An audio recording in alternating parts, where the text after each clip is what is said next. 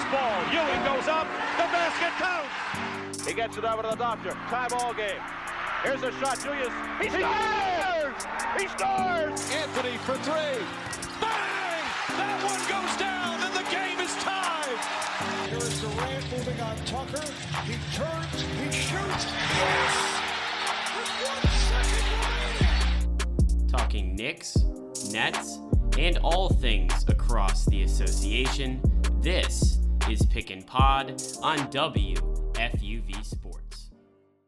Hello and welcome to another edition of Pick and Pod. Alongside Chris Persiani and Ralph Barbieri, I'm Colin Lochran. Pleased to be with you guys. This is my first edition of Pick and Pod, and what a day I've picked to come on board here. A lot of basketball news as the trade deadline is approaching, within hours away. First of all, Chris, Ralph, how you guys doing? Oh man, we got a lot going on. I mean, we'll get into it, so I'll save the big trades for for the name dropping and whatever. But a lot going on, lot shaking up. This trade deadline has turned out to be just as good as any other. This free agency is weird, so I thought that teams would kind of hold on to their guys here at the deadline and then make those deals in the offseason, but we're seeing a lot of guys moving around. And then because of that, and because I'm a sucker for NBA drama, I'm doing very well. Yeah, I mean, I would have to agree. Exciting stuff going on. Some moves that were maybe unexpected, and maybe a few that were like people thought might happen. So it's been as an NBA in general fan, it's been pretty cool to see. Absolutely. And without further ado, let's get into the move that has really gotten everyone's attention within the world of the NBA, as well as the sports world.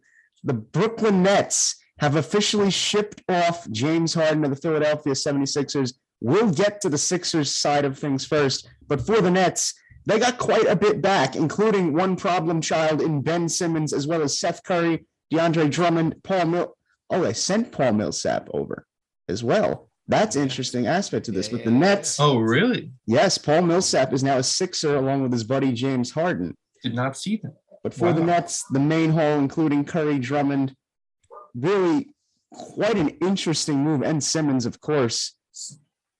Given the fact that Brooklyn just got spanked by the Celtics 126-91 the other night. They had a rough evening. No KD, no Irving in that one. They've dropped to 8th in the East.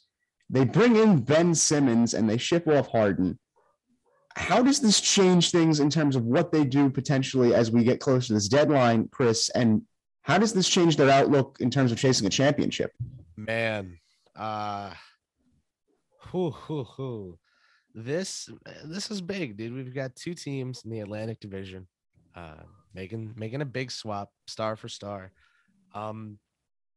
I am very interested to see what this does for Brooklyn off the court. If KD, because of this, is like, yo, like Kyrie, like we need to get serious. Like let's all get playing, whatever.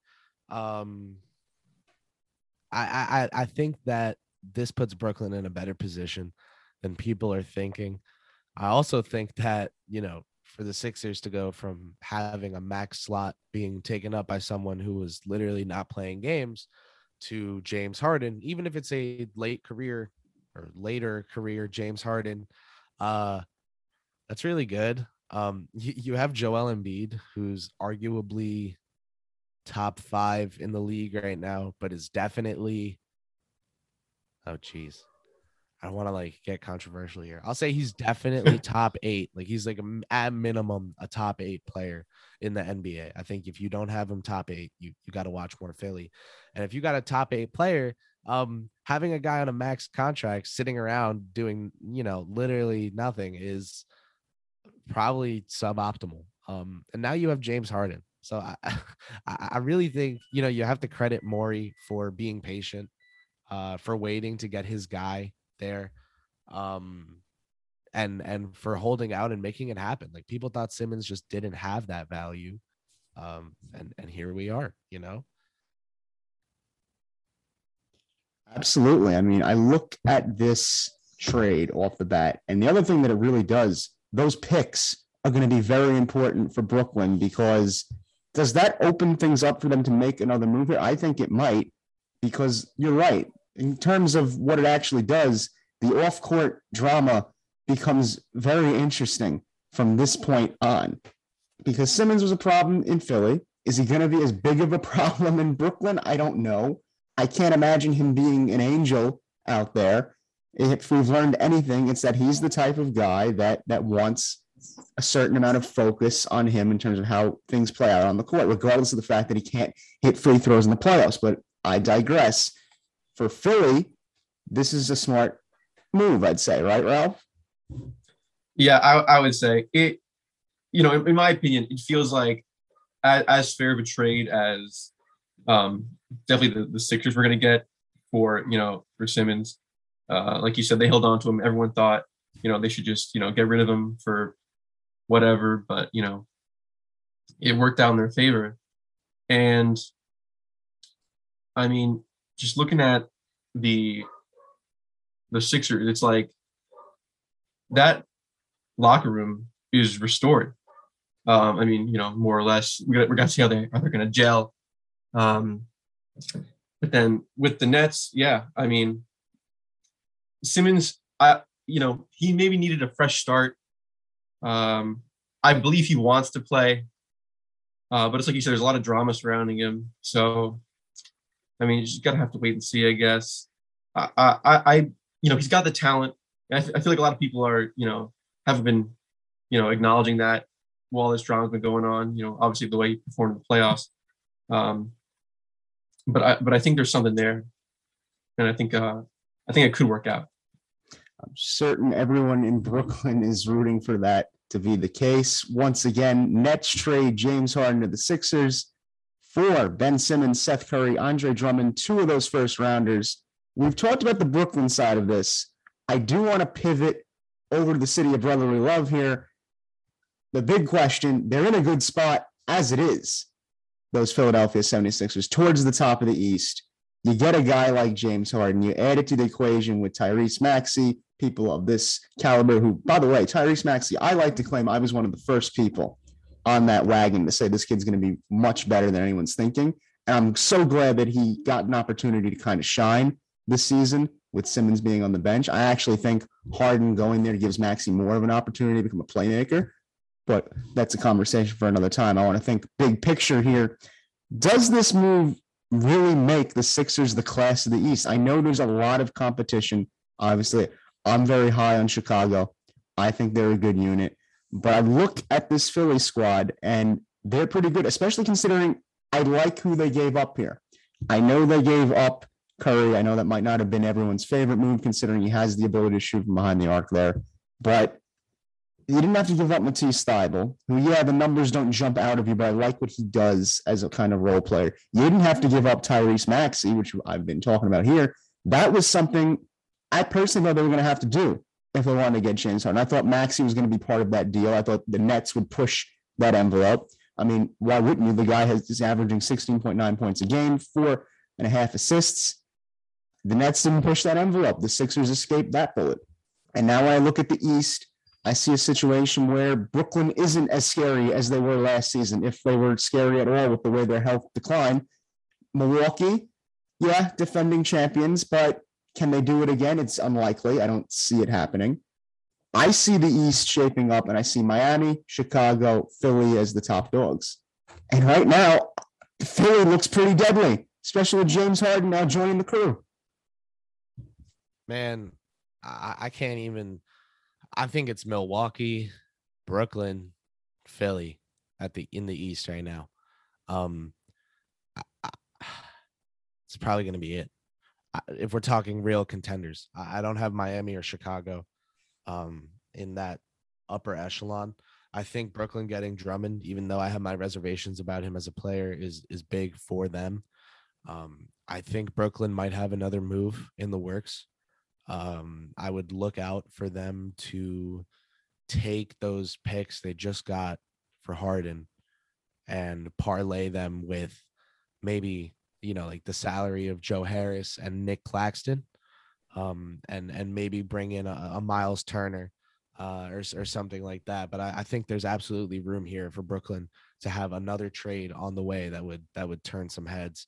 And of course we have to see where they are after that. But given where we are right now, I really think that, if Kyrie decides that, he'll play the whole playoffs, if there's a way for that to happen, like if he gets, a plant-based vaccine or whatever would facilitate that.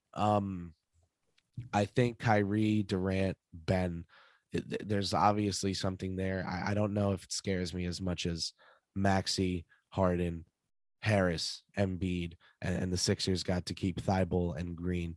I really like Philly now, especially if Harden is motivated to go out and maybe be serious for like the first time ever. That would be nice. People have put Harden over AI for years, and I've thought it's ludicrous. But now he's got a chance to go prove it in the same jersey, and I am absolutely not rooting for it to happen for transparency's sake, because I'm not a James Harden fan, and I think people who compare him to AI on an all-time scale are nuts. But there he is in Philly, in the city of brotherly love, man, and that's something that has happened, and I'm still working through that in my head. That's pretty nuts. I really like what Ben does for Brooklyn too, though. Like, think about what Ben's problems are, and think about that he's going to be playing in a starting lineup with Kyrie Irving and Kevin Durant, like both of those guys. I think that's a really good fit. So did you have to give Harden up? Yes. Did you get picks back to make another deal happen? Yeah. So like, if the trade ends up being Harden for Ben Simmons and Miles Turner, I feel like the perception would be different than just Ben Simmons and those picks, or whoever they can get. But I wouldn't be surprised if Brooklyn went out and tried to use Claxton, and Harris's salary and some sort of combination of picks to try and get a center. Man, if they can get Kyrie to play full time, and they had like Ben Simmons take like a Draymond Green role, that could be something. Yeah, I mean, I think if you're Brooklyn, you kind of have to do something else here at the deadline. I agree, Chris. I think Simmons being around two guys that can shoot the ball in Irving and Durant will help him. That is very reliant on the fact that Irving's going to come back full time, which I don't see happening personally. That's why I have not included Brooklyn in my upper echelon of the East. It's more of the fact that, all right, if you don't get Irving back, you're relying on Durant to be healthy the whole time and to be basically more durable than he currently is, which is, I don't see it happening. Even if we know if he comes back, when he comes back, he's going to be great. He's Kevin Durant. That's a guarantee in life. It's like death and taxes. It's going to happen. The guy's averaging 29 points a game, 7 rebounds a game. The Nets will be fine if Kevin Durant's able to get on the court. My concern is when you get to the playoffs, is he going to be there? And question number 2, are teams going to start to catch on to the fact that really that's all they got? Because if I'm an opposing team, I'm locking up on Durant as best I can, and I'm sending Ben Simmons to the free throw line. That should win you the series. And the only thing that's going to change my mind on that is if Kyrie is there, because then that gives you another option to think about. All right, this guy's pretty dangerous, because Patty Mills has been doing a good job. He's not Kyrie from a talent perspective. And for full transparency's sake, also, I'm not a big Kyrie Irving fan. So it pains me to say that Patty Mills simply can't do the things that Kyrie can do.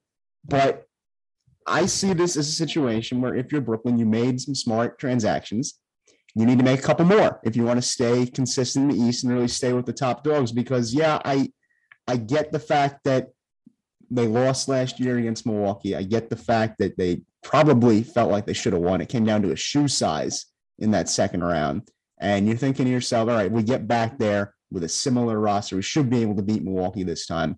And while I'm not as high on them as some other people, especially after the DiVincenzo trade, I really feel like they won't go back to back. It's very rare. I don't see it happening. But other teams in that East really pose a threat. Philly being the main one now, and it keeps coming to mind. Obviously, it's the news of the day, but I go down that roster. I'm just happy about who they didn't have to give up, right? I mean, you got to keep Danny Green. You got to keep Matisse Thybulle. I'm not saying these guys are world beaters or anything, but they're nice pieces that you form a cohesive team around. And obviously, the big one is this finally gives Joel Embiid a partner in crime out there that he's going to work with consistently. It's not going to be like him and Simmons bickering back and forth like an old married couple. It's a completely different dynamic now, hopefully, for Phil. I'm sure that's what Morey is shooting for, especially considering the fact that Harden might be encouraged to distribute the ball even more now. I mean, yeah, the guy, he likes the ISO game. He likes the step back three. That's kind of his bread and butter. But who knows? Maybe he's got a big guy there now that can flat out dominate in the paint like Embiid. That could open up a whole world of possibilities for them play call wise. Well, as you were talking, Colin, Mr. Wojnarowski put out some information.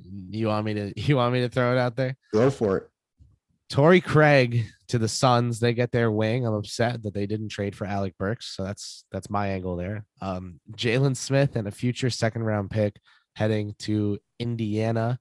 The Suns infamously did not pick up Smith's team option for next year. They now trade him and a second rounder in exchange for a much more valuable wing when it comes to playoff time. Craig can play small ball 5, can shoot the corner 3, is about 6'9", can play perimeter defense. I really like this move for Phoenix.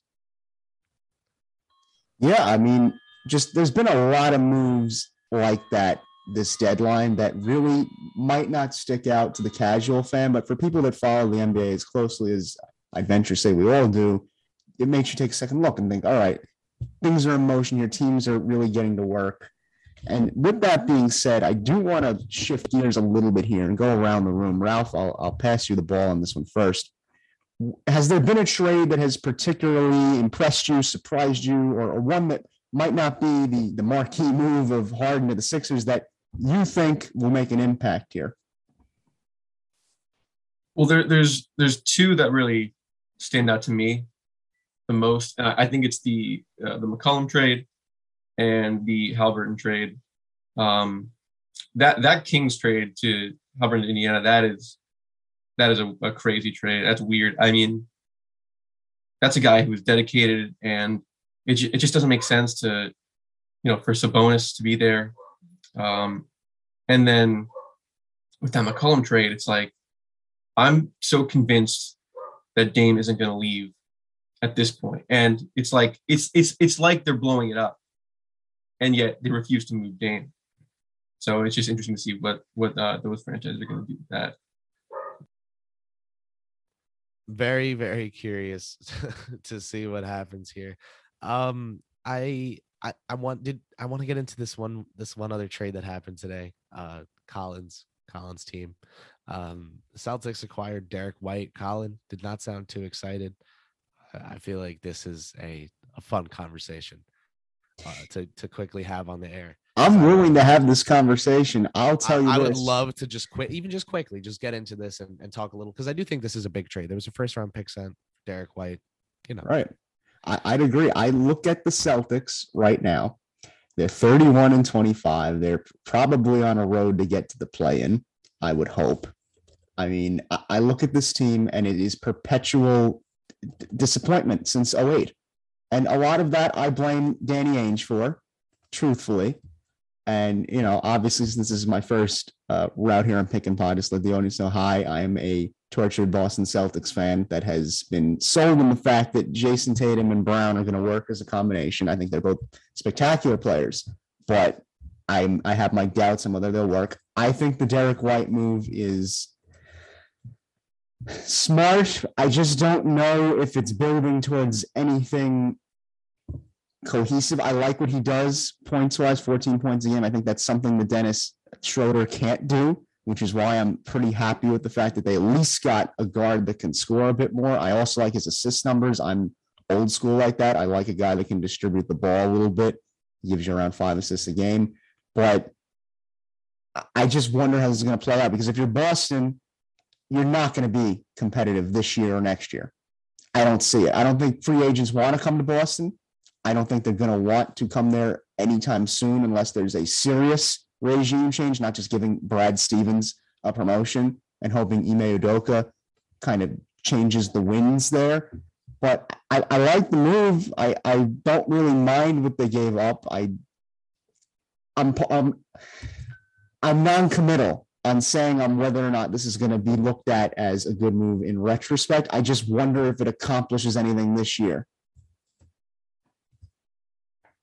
Yeah, I don't think this year was like the parameters on like the Celtics outlook on this though. I just think that like Richardson's having a great year from deep, right? And that's cool for floor spacing, but right, do you buy that long term? I his think career numbers as a shooter would say no. And I think Boston made that evaluation internally, decided, you know, we always sit on our assets. Let's take this, sell high, add a first round pick and get ourselves a guy who brings us a dynamic we could really use, which is like, I'm not saying he's another Marcus Smart, but like, what if I told you like the Celtics could clone Marcus Smart and like now you'd have two of him? Like you'd probably be pretty happy. I don't know. Like Derek White is 6'4", can play good perimeter defense, can shoot, can handle the ball, can play point guard, but he's really like an off-ball guard because he shouldn't be playing point guard. I don't know. Just sounds like Marcus Smart to me. I think that he is really good. I think that Celtics fans aren't, you know, shouldn't be running around the block like celebrating this. I just think you guys should be happy. Like it's a good deal. I'm happy insofar as I won't have to watch as much Dennis Schroeder basketball. That's how I see this. I think you're also right, Chris. This year was not about winning a championship, but I also think we fell into the same trap that Knicks fans had fell into, in that after the run to the Eastern Conference Finals in the bubble, in which we were unceremoniously canned by Miami, there was the expectation that, you know, the Celtics would be back and that you had a core that was going to work together. And then last year, really, you know, the wheels came off the bus, so to speak. I remember watching that series against Brooklyn, and no matter how good you thought Brooklyn was last season, there were possessions where Tatum and Brown seemed to be lackadaisical, making mistakes with the ball that you just can't make if you're going to lead a team. So I like the Derek White move for them because it's something.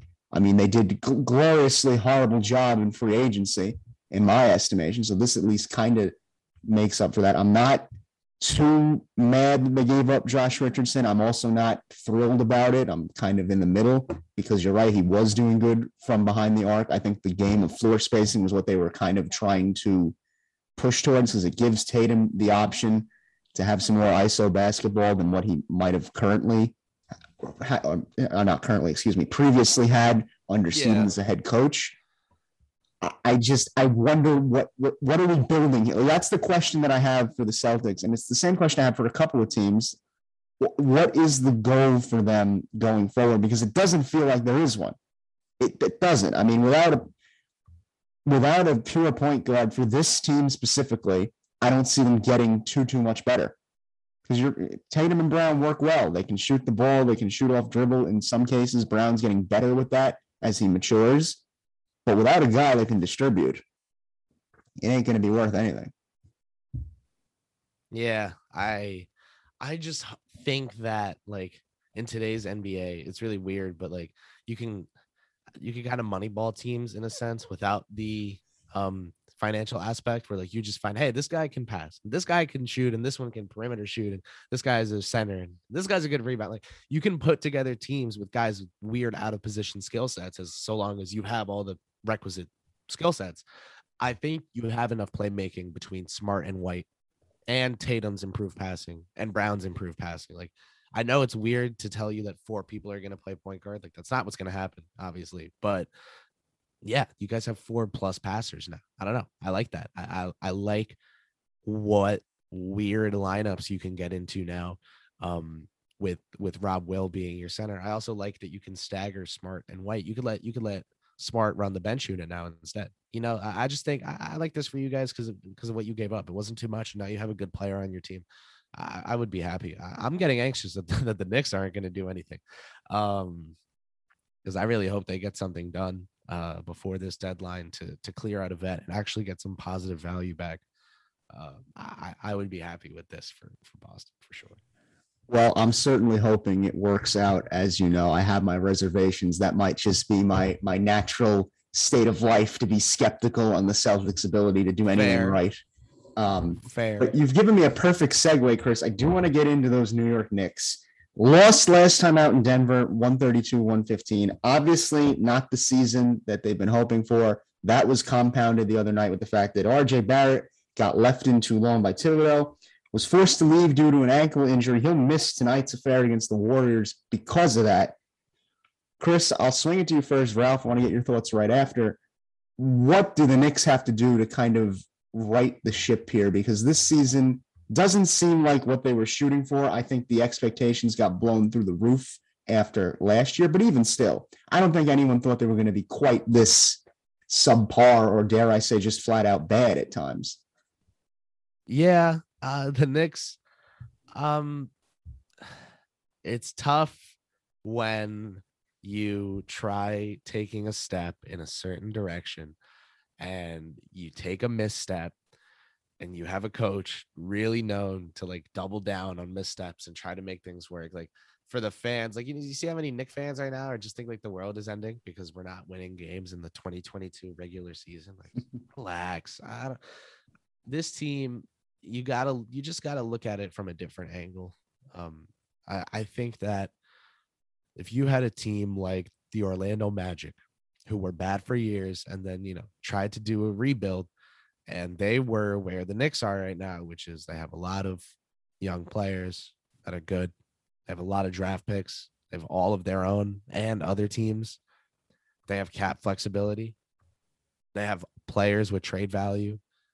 They have contracts that add up conveniently to certain contract numbers that are like, typically representative of good players to get back. Like they have a lot of these puzzle pieces set up out on the table. They're just not put together yet, and people are freaking out because they can't see the plan.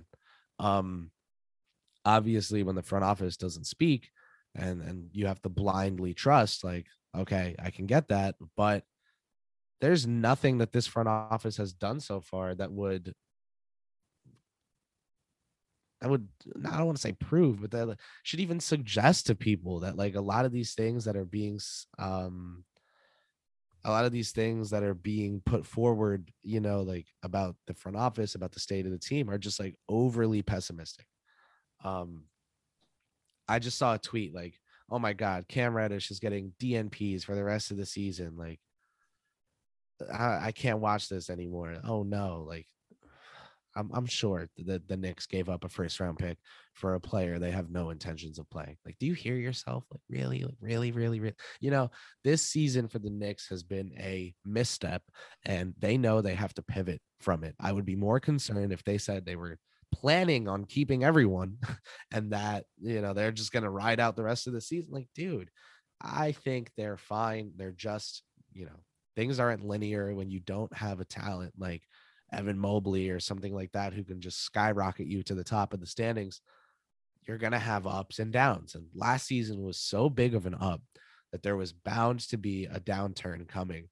This was like projected by many before the season. And then now it's happening. And everyone's like, oh my God, the walls of Madison Square Garden are melting. And it's just like, all right.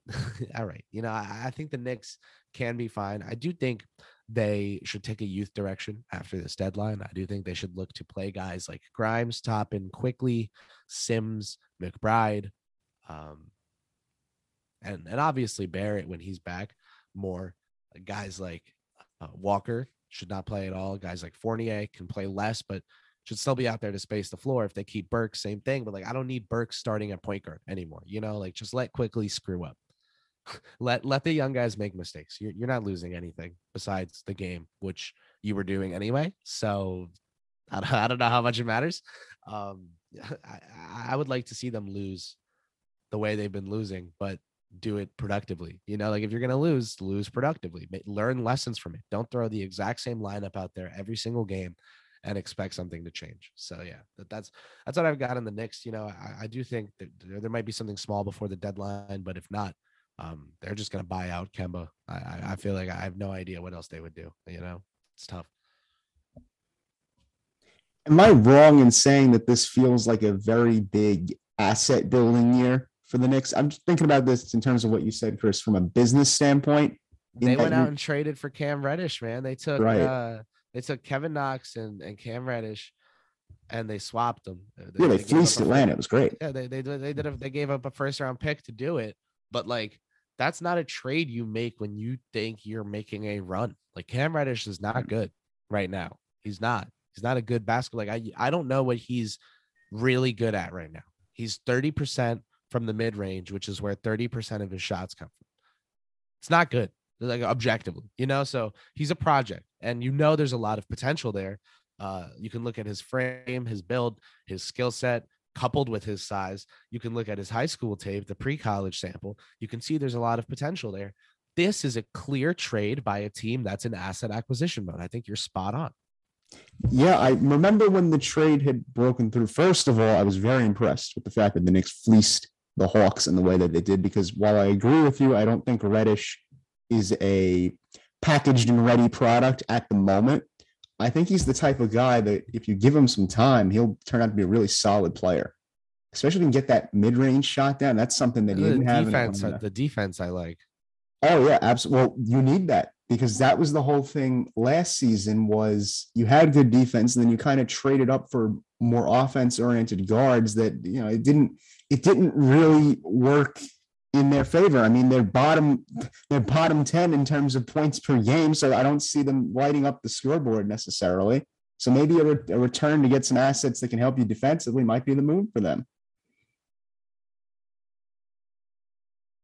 Ralph, I got to get your thoughts on this as well. How do you see the Knicks kind of shaping up as we get closer and closer to the deadline? And really, how do you project this season to go the rest of the way for them? For the Knicks, I think the way that it has gone is the way that it's going to finish. I mean, they're entering a state, like you said, similar to Boston. I like to call it like basketball purgatory almost, where it's like, you can't see the changes. It's the eye test. You're watching the games, and even like when they're playing, like the offense, like you see, it's like what do they talk about in like timeout? Like it's the same thing every time, and we're so darn inconsistent. So we're definitely in a spot where I also think like big changes need to be made. I love the idea of a youthful lineup. There's so much energy and like productivity when our young guys are on the court at the same time. I mean, I don't know if it's like panic mode yet. But like this team, like this is it. Like, we're not gonna get better than this squad. So, I mean, I think the fact that we need to make changes is kind of obvious at this point. I mean, I don't know. Even Thibs is questionable recently, in my opinion, with the rotations, and it's like, it just feels like they never switch things up. It's the same things every time, and that's where the frustration comes. It's when Julius Randle posts up at the 3-point line, backs down into a double team. He didn't do that last year, but he's doing it again this year, like his first year. So it's a tough spot. It's definitely a downgrade compared to last season, but there are pieces there. We show signs of like of really being great, I think. And yeah, I mean the trade deadline, running out of time. So if not now, hopefully, something in the off season, because we're in a spot where you just can't not do anything. You've got to make a move. So yeah, I guess as for this season though, no, I think this is it. Yeah, especially if there's no trades. I think that the Knicks know they need to move off someone for Reddish. I just think they're playing it to the end to see if they can actually get something. Like, this is not, the Suns just traded for a wing. I'm not saying they would do this, but like, let me throw this out there for just money working reasons. Like, Burks to the Suns for Dario Saric, and the Suns have all their future picks, right? So the Knicks maybe say, hey, we want your 2025 unprotected first round pick. And you can turn Dario Saric, who's hurt and not playing, into Alec Burks.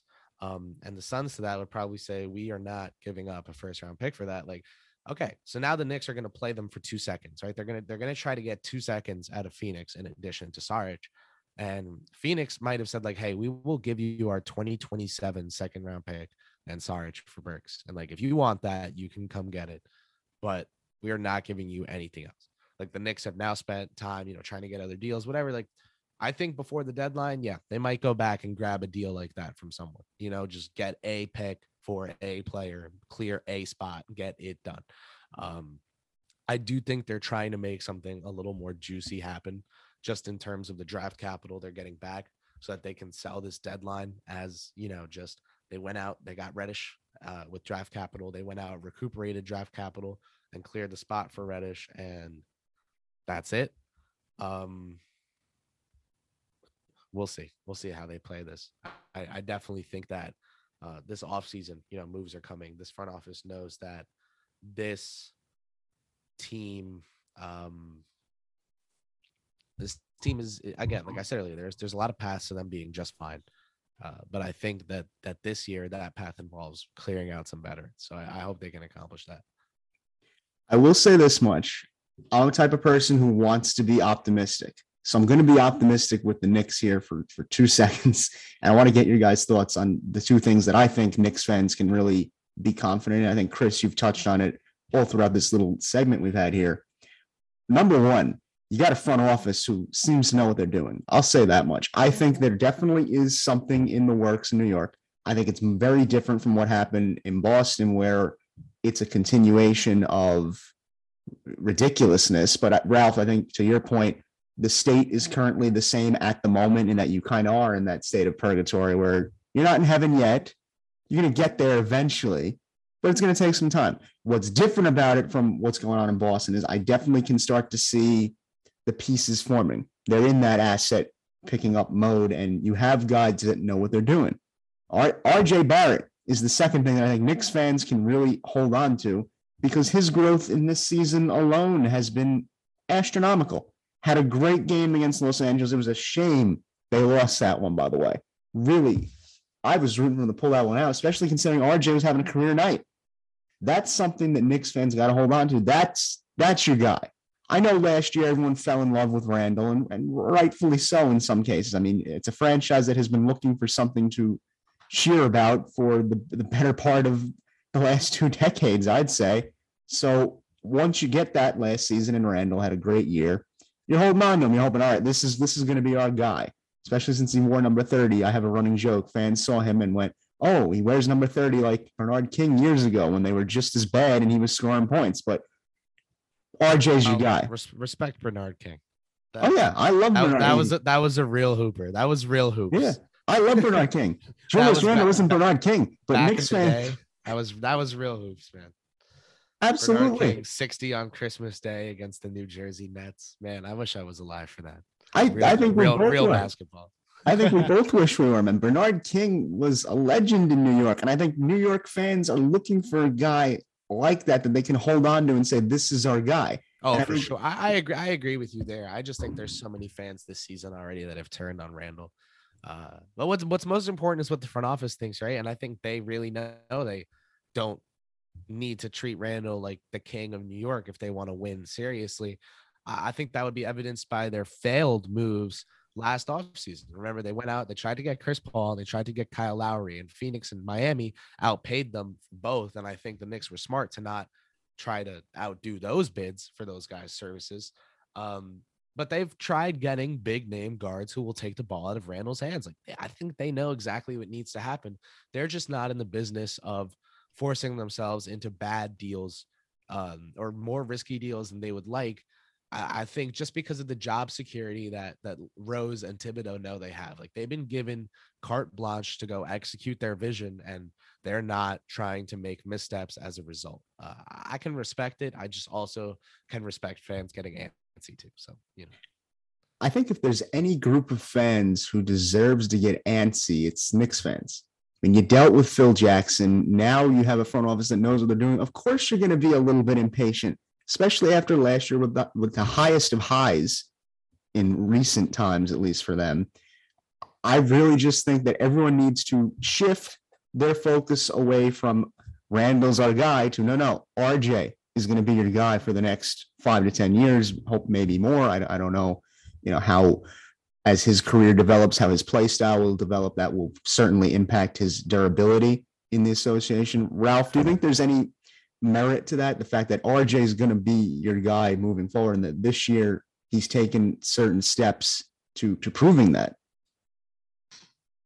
Well, I mean, it's certainly, Julius right now is still the leader technically. But the consensus with the fan base is that like RJ will be the guy. If a lot of people think like, myself included, honestly, that like is basically his team. Like he's the Duke of York. The